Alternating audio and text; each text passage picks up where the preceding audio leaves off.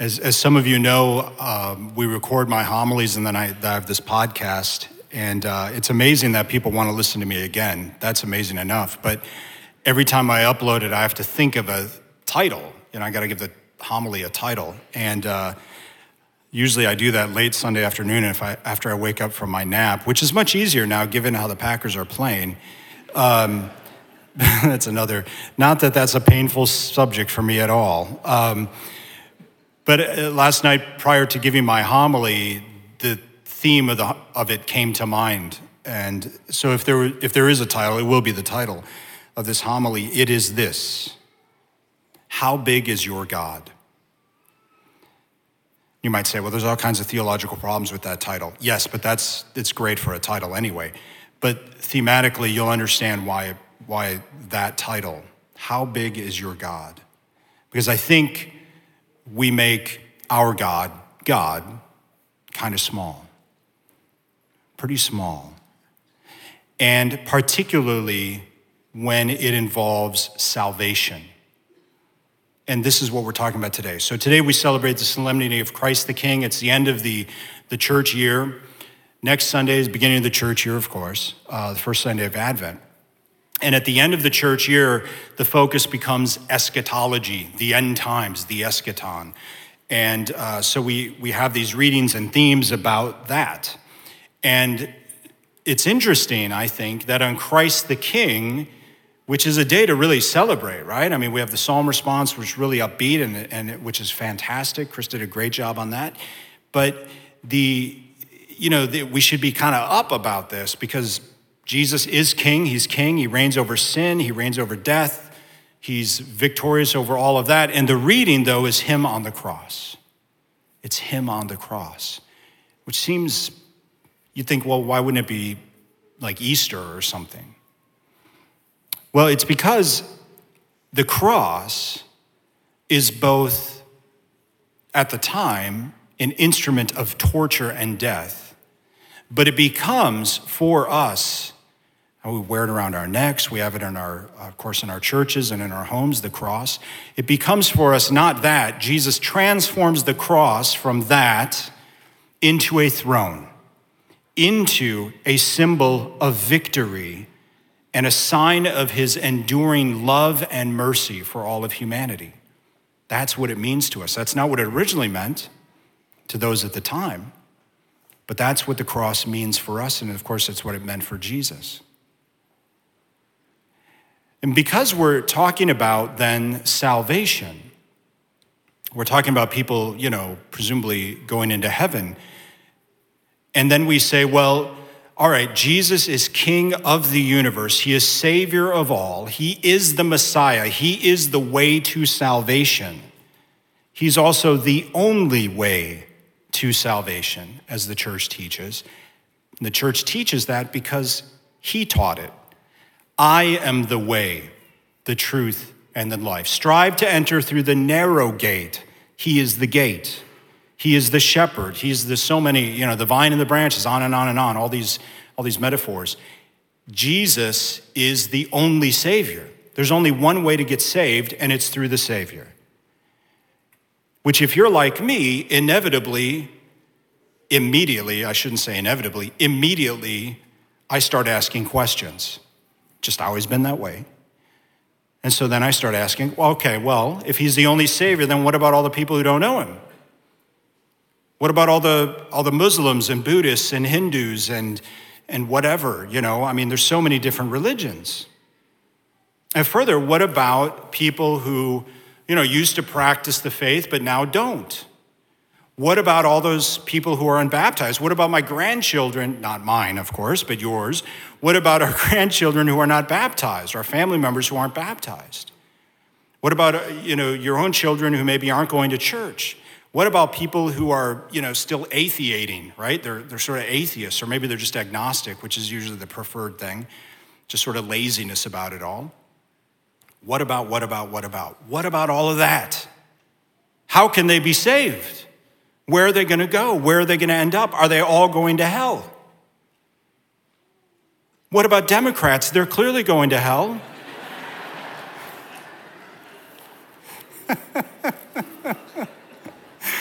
I said that last night, and this guy came out. He was so mad. I think he's a Democrat. And I'm like, it's not a joke about Democrats. It's a joke about Republicans who say that nonsense, It's like we would actually say that. I had this, it's also extra funny for me because one of my mentor priests when I was in seminary was just a yellow dog Democrat. And we'd argue all the time.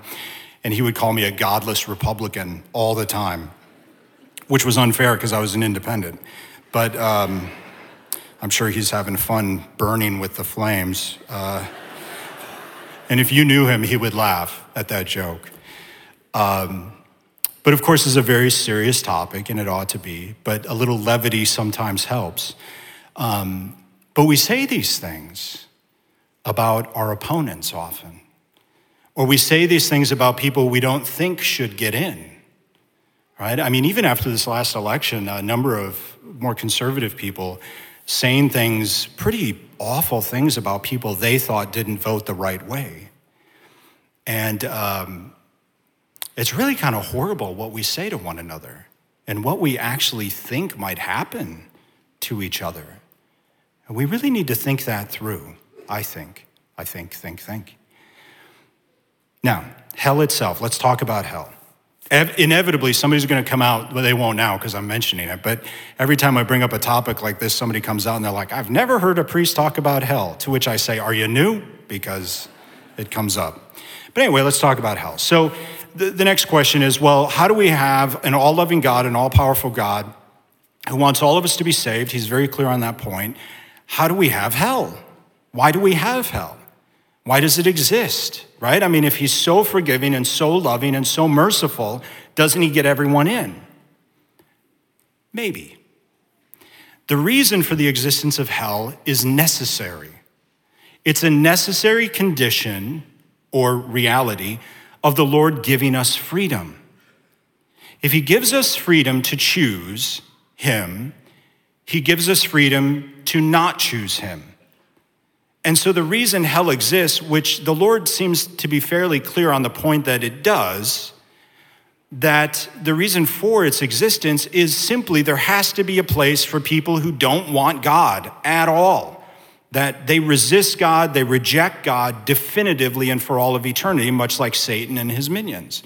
There has to be a place for such people if they actually exist. C.S. Lewis puts it this way: the doors of hell are locked from the inside. That the people in hell don't want God. It's not that God has consigned them, in a sense he has, but it's more so that he gives them what they want. He respects our freedom so much that even if we don't want him for all of eternity, he will give that to us. And that is the last thing he wants to give. But because of the great gift and dignity and magnitude of freedom, he will even allow that and respect us that much. So the existence of hell, the church has always stated, is a necessary outcome or outgrowth of that freedom that God has given. There has to be a place for people who would choose against God for all of eternity. What's interesting is the church has never said anyone is in hell. Never said it. Not that maybe it should matter that the church has said it or not, but it is interesting that the church says, yes, hell exists, but has never said anyone is there. Now, we presume Satan is there, but any human person is there.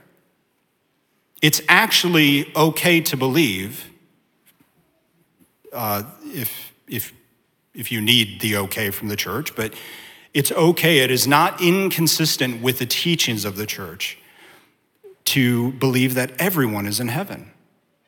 It's not inconsistent. Now, I don't know if that's true. We don't know if that's true. But I hope it's true. I really do. My experience as a priest, I every week, numerous times a week, I am with people at the moment of death. All the time. This week, 3 or so, anointing people at the end or very, very close. And I'll tell you, in that moment, just for myself personally as a priest, I sure hope that the Lord is saying to them, today you will be with me in paradise. And I tell every family member, I gave them the full deal. I gave them all the prayers, all the forgiveness. They are good to go. Trust me. Anything I can do, they got it.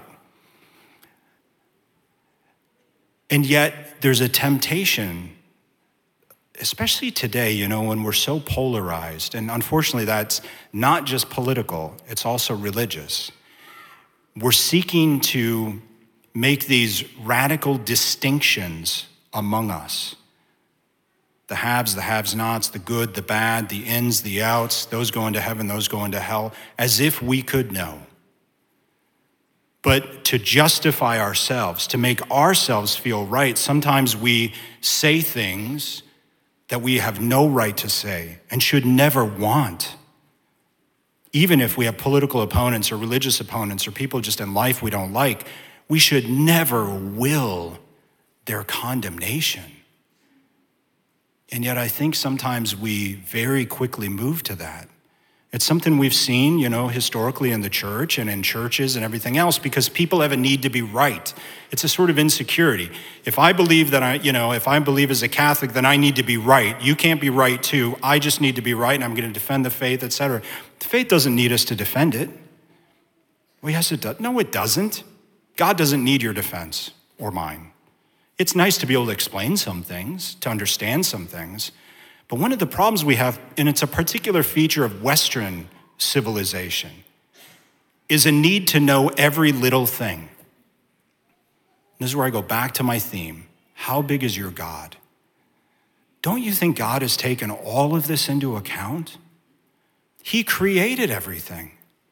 He knew there were going to be Buddhists and Hindus and Muslims and, all of it. He knew all of it. He knew that your grandkids wouldn't be baptized yet. He knew that your kids wouldn't be going to church, yet or as frequently as they ought to. He knew some of you, and so do I, skip church from time to time. And he and I love you just as much. And he loves you even, of course, he can do it perfectly. That doesn't mean he doesn't want you here, but that doesn't mean that he wants you to go to hell. How quickly we can kind of jump to that. How quickly we want to be able to make this distinction about the good and the bad. Interesting thing, what we do know, we don't know how God, so we know that Jesus is the only Savior. We don't know how is it going to work with non-Christians. We don't know, and it's okay that we don't know. What we do know is God wants everyone to be saved, and he's God, and he usually gets what he wants. We know that much. So we don't have to figure it out. Well, Father, how does it work? I don't know. Why do we have to know? We don't have to know. But of course, we tend to get into this insecurity of, well, I'm doing things the right way and they're not. Okay, maybe. But what do we know about Jesus and how he reacted to that sort of dynamic? Remember, the Pharisees, the chief priests, the scribes, they were doing everything the right way, and they made sure everyone knew it. We're good Jews. We follow the law. We do this all the right way. And those people don't. And Jesus, you're hanging out with them. You're having dinner with them. You're in their homes, and you should not be. The Lord had no time for that attitude. In fact, he didn't even want to spend very much time with those people. All of the good people, all the people doing it the right way, he had no time for them because really they had no openness to what he had to bring them. If they didn't need a doctor, they wouldn't need the divine physician. If they didn't recognize that they lacked, then they couldn't be filled with what he brought. But everybody else could, because they knew that they had a lack. They knew that they weren't good enough. They knew that they needed God. And over again, Jesus says the same thing. These are the people I came for. And so it's in our best interest to identify with those people. This is why I'll say to us every once in a while, this is a church filled with bad Catholics. None of us are good enough. And it's not about that anyway. We could never make ourselves good enough. It's only God who can make us good enough. And the reality is, he doesn't really need us to be good enough, as it were. We're already good enough. Now, he's going to spiffy us up and work some things out and, chop off some loose ends here and there, and sometimes it's painful. So he's going to fix us up. But at our very creation, he has created us good. And he bestows his love and mercy and grace upon us continually. And so, today we celebrate redemption and salvation. The only thing it takes, Jesus is clear on this point, the only thing it takes to receive it is to accept it, because it's a free gift. You can't earn salvation. There is literally nothing you can do to be saved, because Jesus did it for us. He's the one who did everything. If there's any doing, the only doing is accepting what is freely given, which doesn't take a whole lot of doing. And the only ones who unfortunately won't get in are really the ones who just don't want to. And I pray that in the end, and I'll tell you, I see it all the time, there's not a single person that I see at the end who doesn't want Jesus. So brothers and sisters, do not be afraid for your grandchildren or your children or yourself. The Lord has it figured out. How? I don't know. He has it figured out because he's God. If anybody has it figured out, he has it figured out. He knew that the world would be the way it is. He knew that your family would be the way it is. And he knew that you and I would be the way we are. And it's all been taken into account before we were ever created. And as he died on the cross because of his great love and mercy for us. So today, let us rejoice. Let us truly go rejoicing. We are in the house of the Lord. And let us pray that every single person at the end of their lives, Jesus says, today you will be with me in paradise. Please stand.